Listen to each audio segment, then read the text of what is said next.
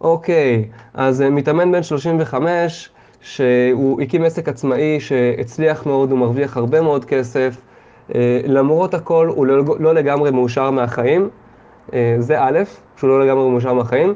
והוא אומר כשהוא התחיל כשהוא התחיל את העסק, כשהוא התחיל להיות עצמאי, הדבר שהנחה אותו היה המשפט לשרוף את הספינות, וכך הוא באמת עשה.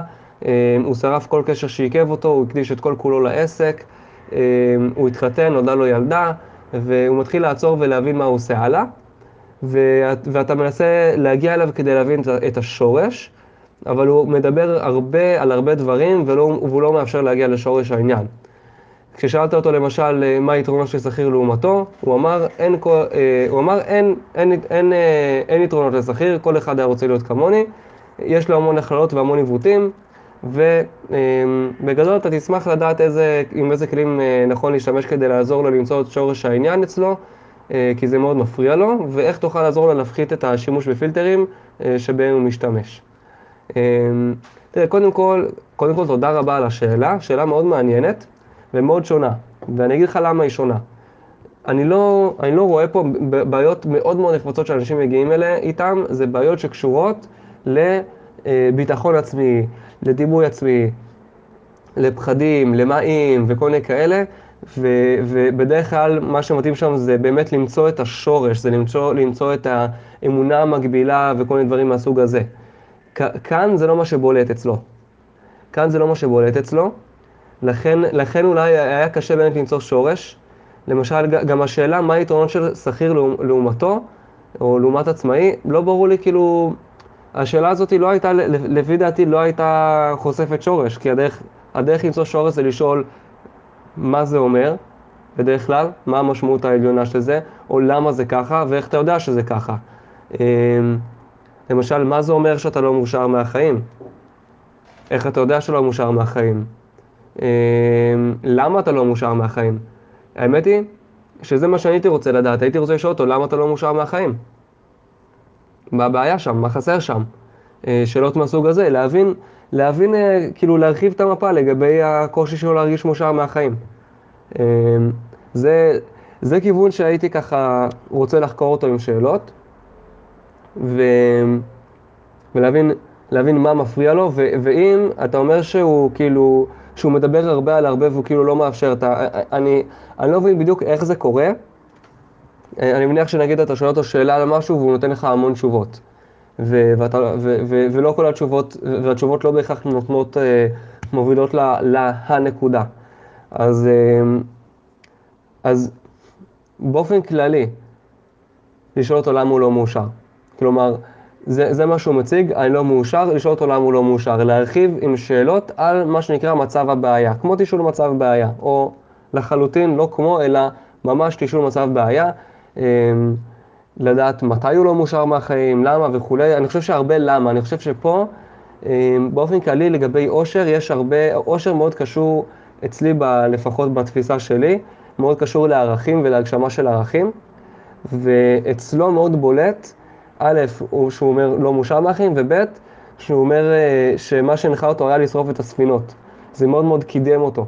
עכשיו, לשרוף את הספינות זה מנטליות של מוטיבציה של הימנעות מכאב, שזה מצוין, בדיוק, וגם בהתחלה הוא הקים את העסק, זה מצוין, הוא הקים את העסק, הוא היה במנטליות של הימנעות מכאב, הוא שרף את הספינות, הוא לחיץ עצמו, ומתוך הלחץ הזה הוא פעל, והצליח והרוויח סכומים גדולים של כסף, ועכשיו הוא במצב שהכאב כבר לא כל כך כואב.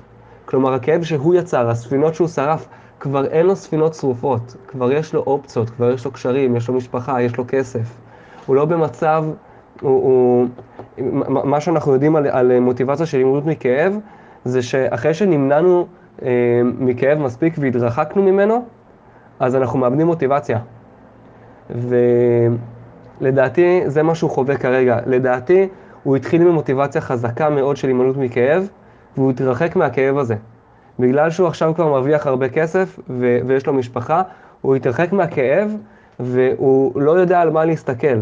הוא פשוט לא יודע על מה להסתכל כדי להתקדם, וזה מה שהייתי רוצה לתת לו.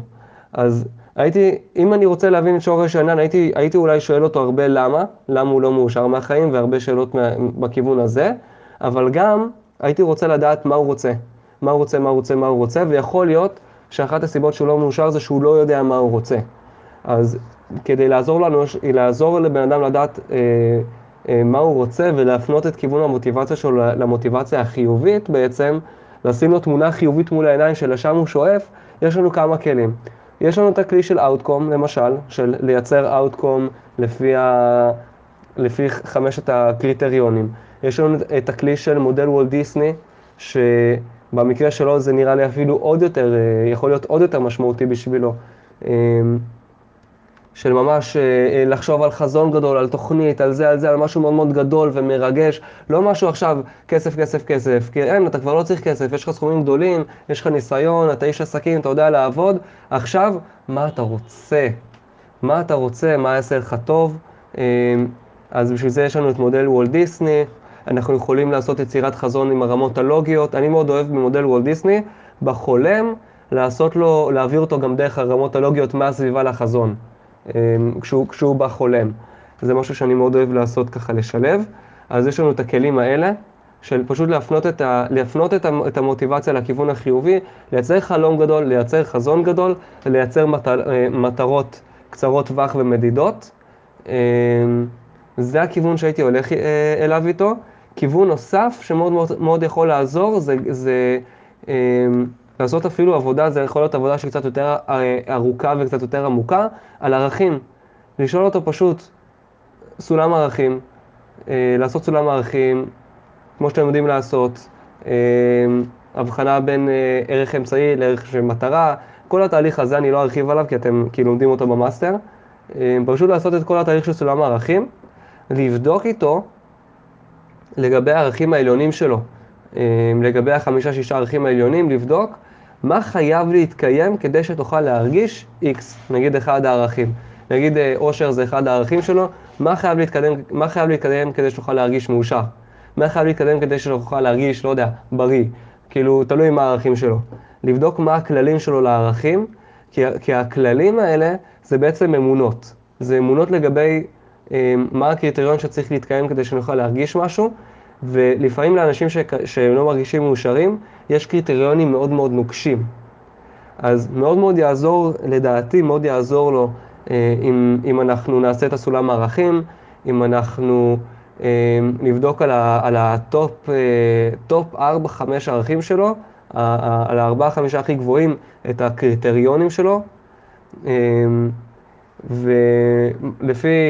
על פי טוני רובינס, מה שיכול לקרות בעצם זה שיהיה לו הרבה מאוד כללים שהם צריכים להתקיים בו זמנית, ושלפחות חלקם יהיו במוקד שליטה חיצונית, דברים שלא תלויים בו בכלל, או דברים שהסיכוי שהם יתקיימו הוא מאוד מאוד קטן.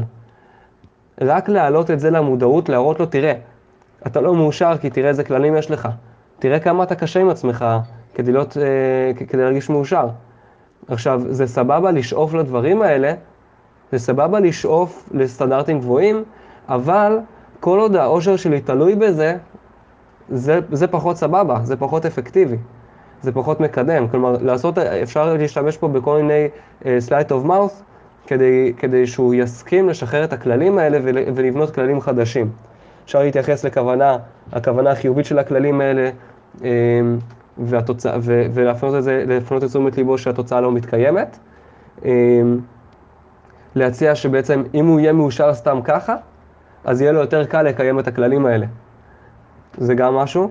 ואז להציע לו לבנות כללים חדשים שהם יהיו הרבה יותר פשוטים וקלים להשגה. זה העבודה שאני מכיר יותר מהעולם של טוני רובינס. אני חושב שברמה קלאסית לפחות, זה פחות מלמדים את זה ב-NLP, לפי מה שידוע לי. אז זה סוג עבודה שאפשר לעשות איתו. אפשר באופן כללי את הכללים האלה לפרק עם sleight of mouth. אפשר לבנות אמונות חדשות עם כל הכלים שאתם מכירים של NLP. אחד הדברים שמאוד עזרו, אני זוכר פשוט הנחיה שהייתה לי, שפשוט מצאתי דרך הכלי הזה משהו אחר לחלוטין, שבכלל לא היה קשור לערכים וכללים, אלא מצאתי כלל שהיה קשור לזה שאמא שלו בכלל נפטרה, וכדי להרגיש אהוב, אמא שלו צריכה להיות בחיים, כאילו, ומה שעשיתי עם זה, זה עשיתי לו שחרור מתלות רגשית באמא.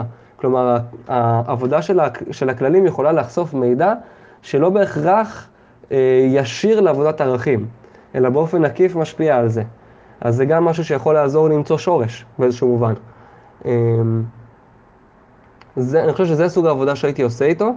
זה היה נותן הרבה מידע. אפשר גם לחפש, אפשר לאתר קונפליקטים דרך העבודה הזאת, לראות אם יש ערכים שלא מסתדרים אחד עם השני, מבחינת הסדר, שזה מעל זה, אבל זה לא יכול, הם לא יכולים ללכת ביחד, או כל מיני דברים כאלה, יכול להיות שתאתרו קונפליקטים, ואז זה גם משהו שתוכל לעזור לו איתו, שוב, תלוי בסוג הקונפליקט. זה ככה, זה בגדול, וכמובן, תוך כדי העבודה הזאת משתמשים בהכל, סומים זה שלט ומאוס, כוונות חיוביות, מטה מודל, כל הדברים האלה, כמובן כדי לאתר את המידע וכדי לשבש את האמונות המקבילות שלו. לפעמים אמונות מקבילות זה מספיק בצורה שיחתית, ואולי גם לאתר דברים עמוקים יותר. בעבודת ערכים אולי תמצאו שם גם משהו שהוא יותר עמוק. מבחינת סדר הדברים, זה תלוי מאוד בהיכרות שלך איתו. אם הוא בן אדם שהוא יחסית סגור על עצמו, אז אולי אפשר להתחיל מוולט דיסני. אם הוא נמצא בשלב בחיים שהוא ככה לא יודע מה לעשות הלאה וכו' וכו', אז אולי דווקא להתחיל מהערכים, כי ערכים זה מגדלור. לדעת, כאילו כשאדם יודע מה הערכים שלו, הרבה יותר קל לו להחליט מה לעשות הלאה. הרבה יותר קל לו זה, כאילו יש אומרים שהרבה יותר קלים. אז אולי להתחיל מהערכים ומשם להתגלגל לוולט דיסני. נראה לי שזה בן אדם שהוא יחסית, זה בן אדם שפחות צריך העצמה. אני מניח את זה נטו בגלל שהוא הקים עסק עצמאי והוא פעל מתוך מוטיבציה שלילית. זה אומר שיש לו עוצמות להתמודד עם מוטיבצה שלילית בצורה שמקדמת אותו. בן אדם עם מוקד שליטה חיצוני שפועל עם מוטיבציה שלילית בדרך כלל יהיה בחוסר תנועה לחלוטין, והוא ההפך, אצלו מוטיבציה שלילית הניעה אותו. זה אומר שיש לו מוקד שליטה פנימי מאוד חזק. זה אומר שהוא בן אדם שיש לו הרבה משאבים, ולכן אני לא חושב שצריך לעשות איתו איזושהי עבודה של העצמה לפני עומק, ואפשר ממש ליצור איתו לערכים, אפשר ליצור איתו לוולט דיסני, ואם רוצים משהו עמוק יותר תוך כדי עבודה, אפשר גם לצלול לשמה. מהכתוב עצמו אני לא רואה שום סיבה לחשוד שיש לו איזושהי אמונת שורש מקבילה, אבל זה יכול להיות, אוקיי? יכול להיות שהוא יניע את עצמו להצליח, מתוך איזושהי אמונה שהוא בכלל לא מודע אליה, כמו אני כישלון, אוקיי? זה גם יכול להיות. כרגע זה לא משהו שמתוך מה שכתבת אני יכול אולי לחשוב על כיוון כזה, אבל זה כן יכול להיות שם, וכדאי מאוד מאוד להיות קשוב לאמונות שלו, לאמונות מקבילות. זה שהוא עונה הרבה על הרבה, זה אומר שהוא זורק המון אמונות. הוא זורק עליך המון, כאילו כמעט כל דבר שמדע אומר זה אמונות, זה המון מידע. אז באופן כללי, תוך כדי העבודה, תקשיב לה הרבה על הרבה הזה שהוא מדבר, כשהוא עונה על שאלות, כי אמנם מצד אחד זה מקשה להגיע לשורש העניין, מצד שני זה המון אינפורמציה, זה המון אמונות שמחוברות אחת לשנייה, וזה יכול לתת לך הרבה כיוונים של מה לשאול על מה לשאול. כן חשוב להיות, אתה צריך כאילו, כשהוא עושה דברים כאלה, כשהוא עונה לך שאלות, כאילו כשהוא עונה הרבה תשובות על איזושהי שאלה, וזה כאילו קצת מבלבל, צריך מאוד מאוד להתרכז. צריך מאוד מאוד לשים לב מה עיקר ומה תפל, מה אני רגע שם בצד וזוכר אחר כך, ומה אני זה, כלומר, כן חשוב לתת לו לדבר, וכן לזכור מה הוא אומר, לפחות בראשי פרקים, ואת הדברים החשובים, ולשים לב מה חוזר על עצמו. זה גם דברים שיעזרו להגיע לשורש העניין ולעלות עליו, ומתוך הדברים האלה גם תדע על מה לשאול. אז זה הכיוון שהייתי הולך איתו. אני אעשה ככה סיכום קצרצר, כיוון של מוטיבציה חיובית, ערכים, וולט דיסני, אאוטקום, יצירת חזון ברמות לוגיות. זה כיוון אחד. ערכים גם העניין של כללים וסטנדרטים, כדי להרגיש שהערכים האלה מתגשמים, ישפוך הרבה אור על איך הוא תופס את העניין הזה של אושר ואיך הוא מקשה על עצמו להיות מאושר מהחיים. זה כיוון אחד.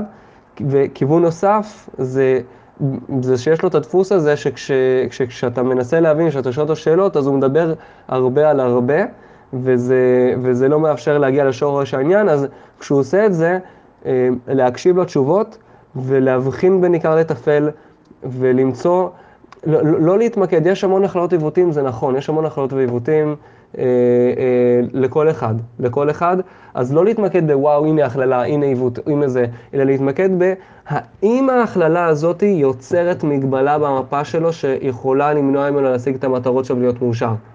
זה תמיד מה שמכווין. לא האם זאת הכללה או האם זה עיוות, אלא האם או איך זה מגביל אותו.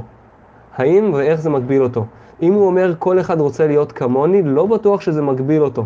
גם אם מהמפה שלי זה נשמע מופרך, מוגזם, זה לא משנה. יכול להיות שזה דווקא מקדם אותו, יכול להיות שזה גורם לו להרגיש דווקא טוב, וזה עוזר לו, לא בהכרח צריך לגעת בזה. אנחנו כל הזמן רוצים לדעת האם ואיך זה מקדם אותו, וכשהוא מדבר הרבה על הרבה, אז להקשיב לדברים שהוא אומר, ולנסות להבין מתוך הדברים שהוא אומר, איזה אמונות יש לו, שמה שבדרך כלל אני מחפש זה אמונה שהיא שיקוף שלילי לגבי עצמו. כל פעם אני מחפש, לא שיקוף, שיפוט. אני מחפש שיפוט שלילי לגבי עצמו. זה מה שמכוון אותי, או דברים שקשורים לטינה וכעס. זה גם דברים שיכולים לקחת מאדם הרבה אחורה. אז אלה בדרך כלל הדברים שאני מחפש, ועוד דברים שאני שם לב אליהם זה מוטיבים חוזרים. כשאדם מדבר הרבה, אני מחפש מוטיבים חוזרים.